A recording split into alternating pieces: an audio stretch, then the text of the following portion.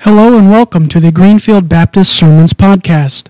Each week we will be uploading the focus scripture and sermon from Greenfield Baptist Church in Northeast Pennsylvania. Thank you for joining us and enjoy. For the reading of God's Word this morning. We're in John 1:35 through 51. The next day John was there again with two of his disciples. When he saw Jesus passing by, he said, "Look, the Lamb of God." When the two disciples heard him say this, they followed Jesus. Turning around, Jesus saw them following and asked, "What do you want?"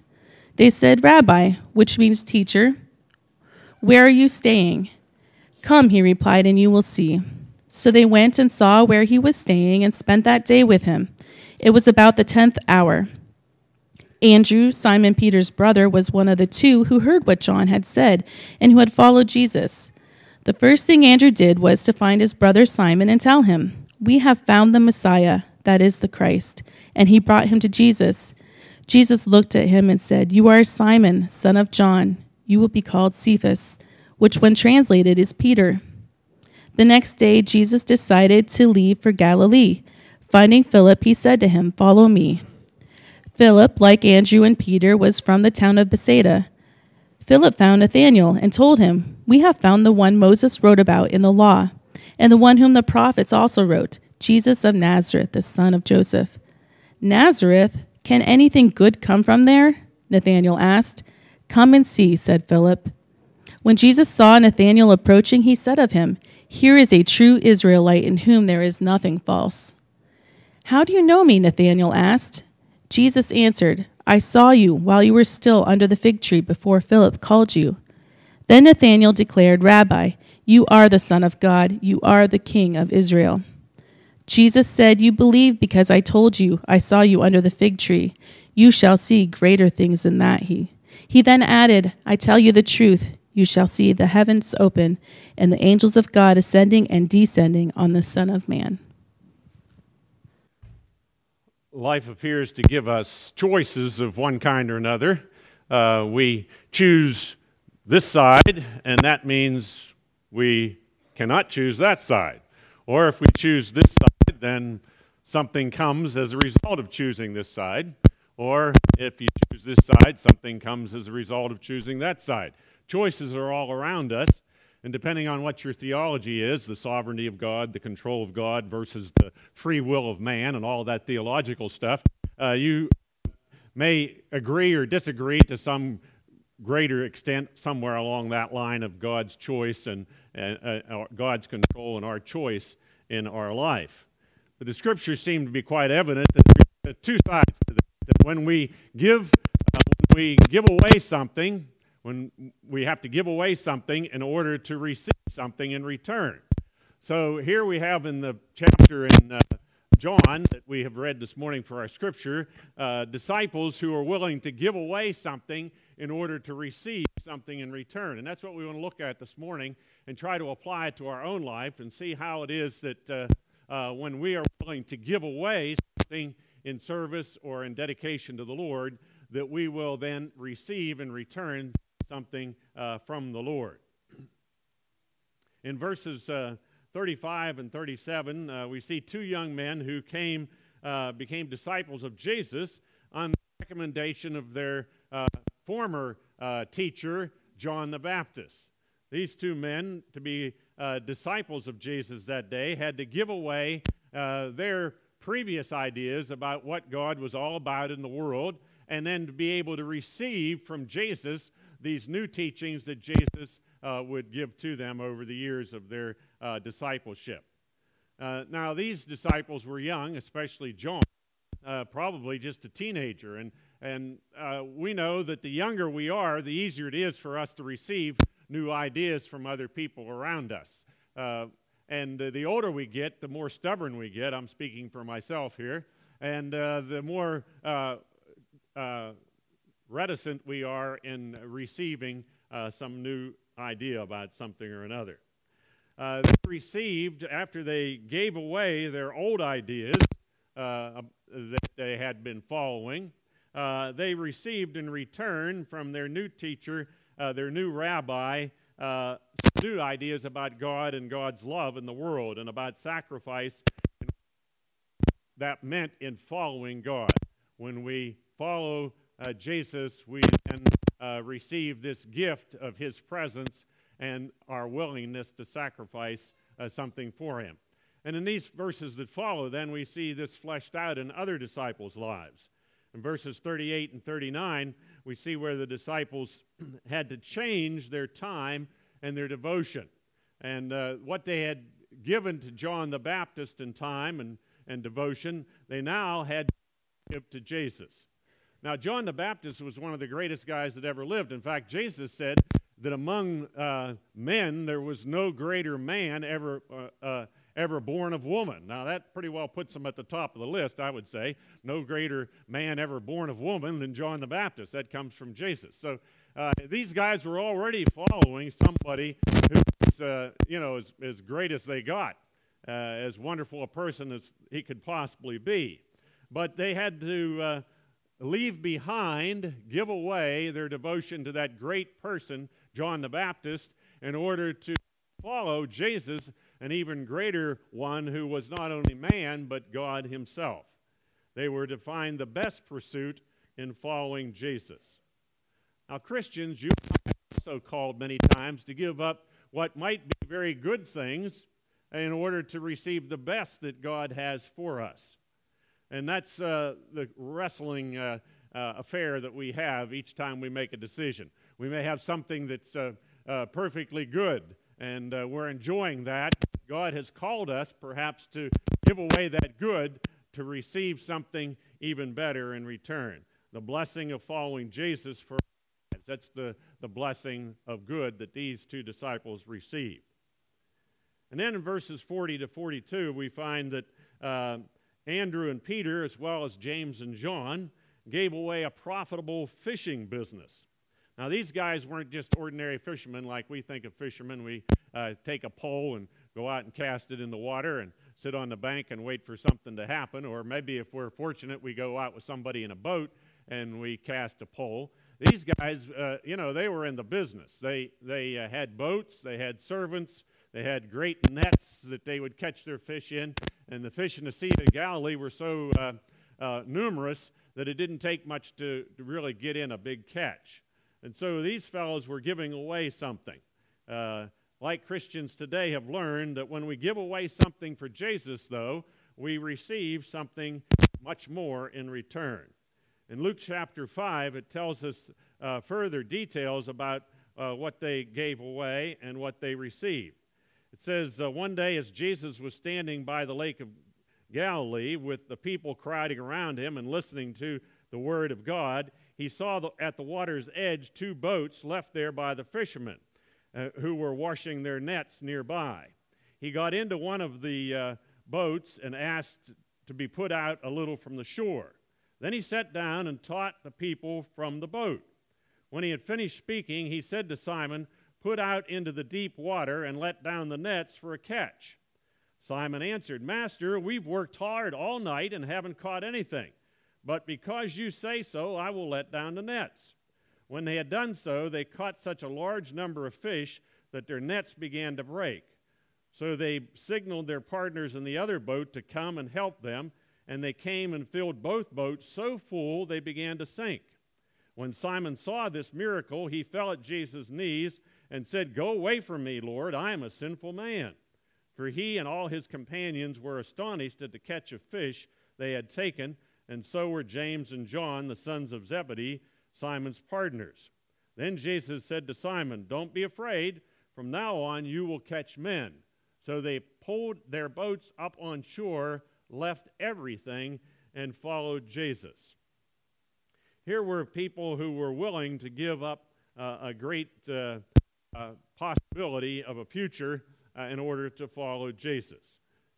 The men received recognition in return of their sin. They received the recognition that there was an awesome power at work right there in their midst. This person of Jesus was more than just Jesus of Nazareth, but he was Jesus, God's Son, their Savior. And we question today, what profitable things might God be calling us to give up or give away in order to follow him? And in return, when we're willing to give up the profitable things of life, we receive something even more profitable, the forgiveness of our sins and the right to enter into God's presence and to share in His fellowship and to know that we are changed not only now but for all eternity. And then we see in verse 42 in Jesus' disciple Simon. Simon, son of John, he was called. He gives away his old family name, Simon, son of John, and gets a new name, Cephas, or Peter, which meant rock. Now, in those days, to give away your name or to change your name was like to change your identity. Names were much more important in those days than we might today. I've been surprised sometimes. I've gone to the hospital to visit somebody, and I'd say, well, tell me where Joe Smith is. And we don't have a Joe Smith here. Oh, well, wonder what is his real name? What's his, people just change their name. It might be Nathaniel or Zachary or something else, but they call him Joe. People just change their name, just whatever it might be that they like to have as their name. But giving up their name in those days was like giving up your family or your reputation or your lifestyle. Peter had a future involved in this family business, this fishing business. It was Simon, son of John, fishing business with James and John and Peter and Andrew. They were all together in this, and he had a life before him of ease and luxury with all these boats and these servants, and besides that, he had a beautiful home along the Sea of Galilee. And if you go to the Sea of Galilee today, you can see the place where many people think that Peter lived with his family. His home is right there, and it's quite an ornate place. It's obviously not a home any longer, but the archaeological dig that they dug up, the foundation and all the beautiful inlaid floors and so on that were part of that place along the Sea of Galilee. So he had to give up these riches, this fishing business, in order to receive a first-hand relationship with God, Son, Jesus Christ. To know that God, in the person of this Messiah, Jesus, was someone that he could live with, travel with, learn from over the next few years of his discipleship. And Jesus is still calling people today in the same way. He's calling people to give up their easy life, their familiar family, maybe their home, to follow him. And the question is are we willing to give up in order to receive in return a relationship with Jesus? And then verses 43 to 45, Philip was called by Jesus personally. Now, all these other guys, they heard from John the Baptist, hey, there's the Lamb of God, and they followed along after Jesus. And then somebody else said, hey, come over here. We think we found somebody who's the Messiah. Someone else referred them to Jesus. But this time, Jesus goes personally and directly and specifically to Philip, and he asks him to follow me. Jesus called Philip to leave his hometown of Bethsaida and go with Jesus to Galilee. He had to leave the familiar places, the friends that he had made over a lifetime, a family and the comforts of home, and even his identity as a fisherman, to now go and follow Jesus to this place far away. And just as he left, he recognized that Jesus was calling him directly, specifically, and personally. And that's the way Jesus still calls people today. He calls all of us individually and specifically, personally, to leave behind something, to give up something in order to receive his presence into our lives. Philip received in return a better understanding of the Old Testament scriptures. Philip, like all of these men, would have known the Old Testament from front to back. He had studied the scriptures. He knew that there was a Messiah coming, that God was going to send a Redeemer to redeem the nation of Israel and the whole world, and he knew that. And now he was able to witness the fulfillment of something he'd studied for a lifetime. Can you imagine what that would be like? Someday all of us will find that to be true. Those of us who are Christians, who have spent our lives following Jesus, studying his scriptures, someday we're going to see the fulfillment of those scriptures when Jesus returns. We see that in Revelations 21 and 22 and several other places. I think I'm going to do a 2 or 3 part sermon series on heaven and the return of Jesus and all that stuff, the Lord willing, in the next few weeks. But here we're going to see in those scriptures, and someday we will see personally the fulfillment of scriptures as we will see in that passages. The heavenly Jerusalem coming down out of heaven. For Philip, he would see Jesus who had come out of heaven to receive and to give his life for the sins of the world. And then Nathanael was the next disciple to give away something and to receive something in return. Nathanael gave up his prejudice. He said, Nazareth? Can anything good come out of Nazareth? Now you can just apply whatever prejudice you have about some location, maybe, like Nazareth or wherever it might be, or you can apply some political your prejudice this way or that way. Maybe you can supply some other kind of prejudice. But to be one of Jesus' followers, we need to be willing to give up our prejudices and to look upon Jesus as the one who has the whole truth and nothing but the truth. And whatever truth we have is very partial and insignificant in comparison. Someday we also will receive in return from Jesus his watch care over us, his following us in that new Jerusalem, in that only new heaven and new earth that God provides for us. But in the meantime, we, like Nathanael, have Jesus kind of watching over our shoulder. Here was Nathanael sitting under a tree. Jesus saw him even before he came to him. And Nathanael was so amazed, you must be the Son of God, the King of Israel. If you could see me under the fig tree before I even came to meet you. That was insignificant, it said, in comparison to what you someday will see. You shall see greater things than that, he said. I tell you the truth, you shall see heaven open and the angels of God ascending and descending on the Son of Man. Someday we'll also experience that greater things than we can now understand. Someday we will see heaven open and the angels ascending and descending, Jesus as well. An old hymn tells us these words. It says, what a day that will be when our Jesus we will see, when we look into his face and see the wonder of his grace, when he takes us by the hand and leads us through the promised land. What a day, glorious day that will be. But the question for us is, are we ready for that day? Are we ready for the day when we will see Jesus face to face? And then Luke chapter 5 tells us an additional story about one more disciple who had to give away something in order to receive something in return. And that story is the story of Levi, the tax collector. Now, Levi had to give away great wealth as a tax collector. Tax collectors in those days could just collect any amount they thought that a person was able to give. The Romans said, you have to get this much money from your district, X number of dollars or whatever it was, and then they could just collect anything above that they wanted to collect. And so these tax collectors became quite wealthy in this process. And they even had soldiers that went around with them and collected it. So it wasn't, by April the 15th, send us your money kind of thing.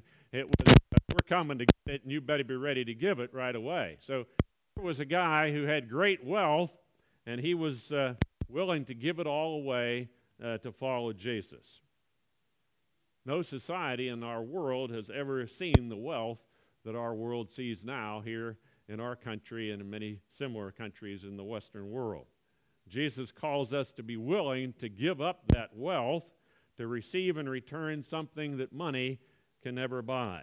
We can receive in return the joy that comes from knowing Jesus, from knowing that he's right there watching us wherever we are, under a fig tree or under a rose bush or driving down the highway, wherever we might be.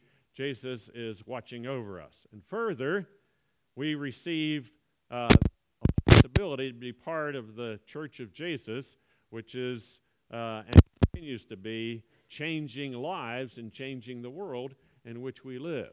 What a greater thing to be a part of than part of God's work in our world.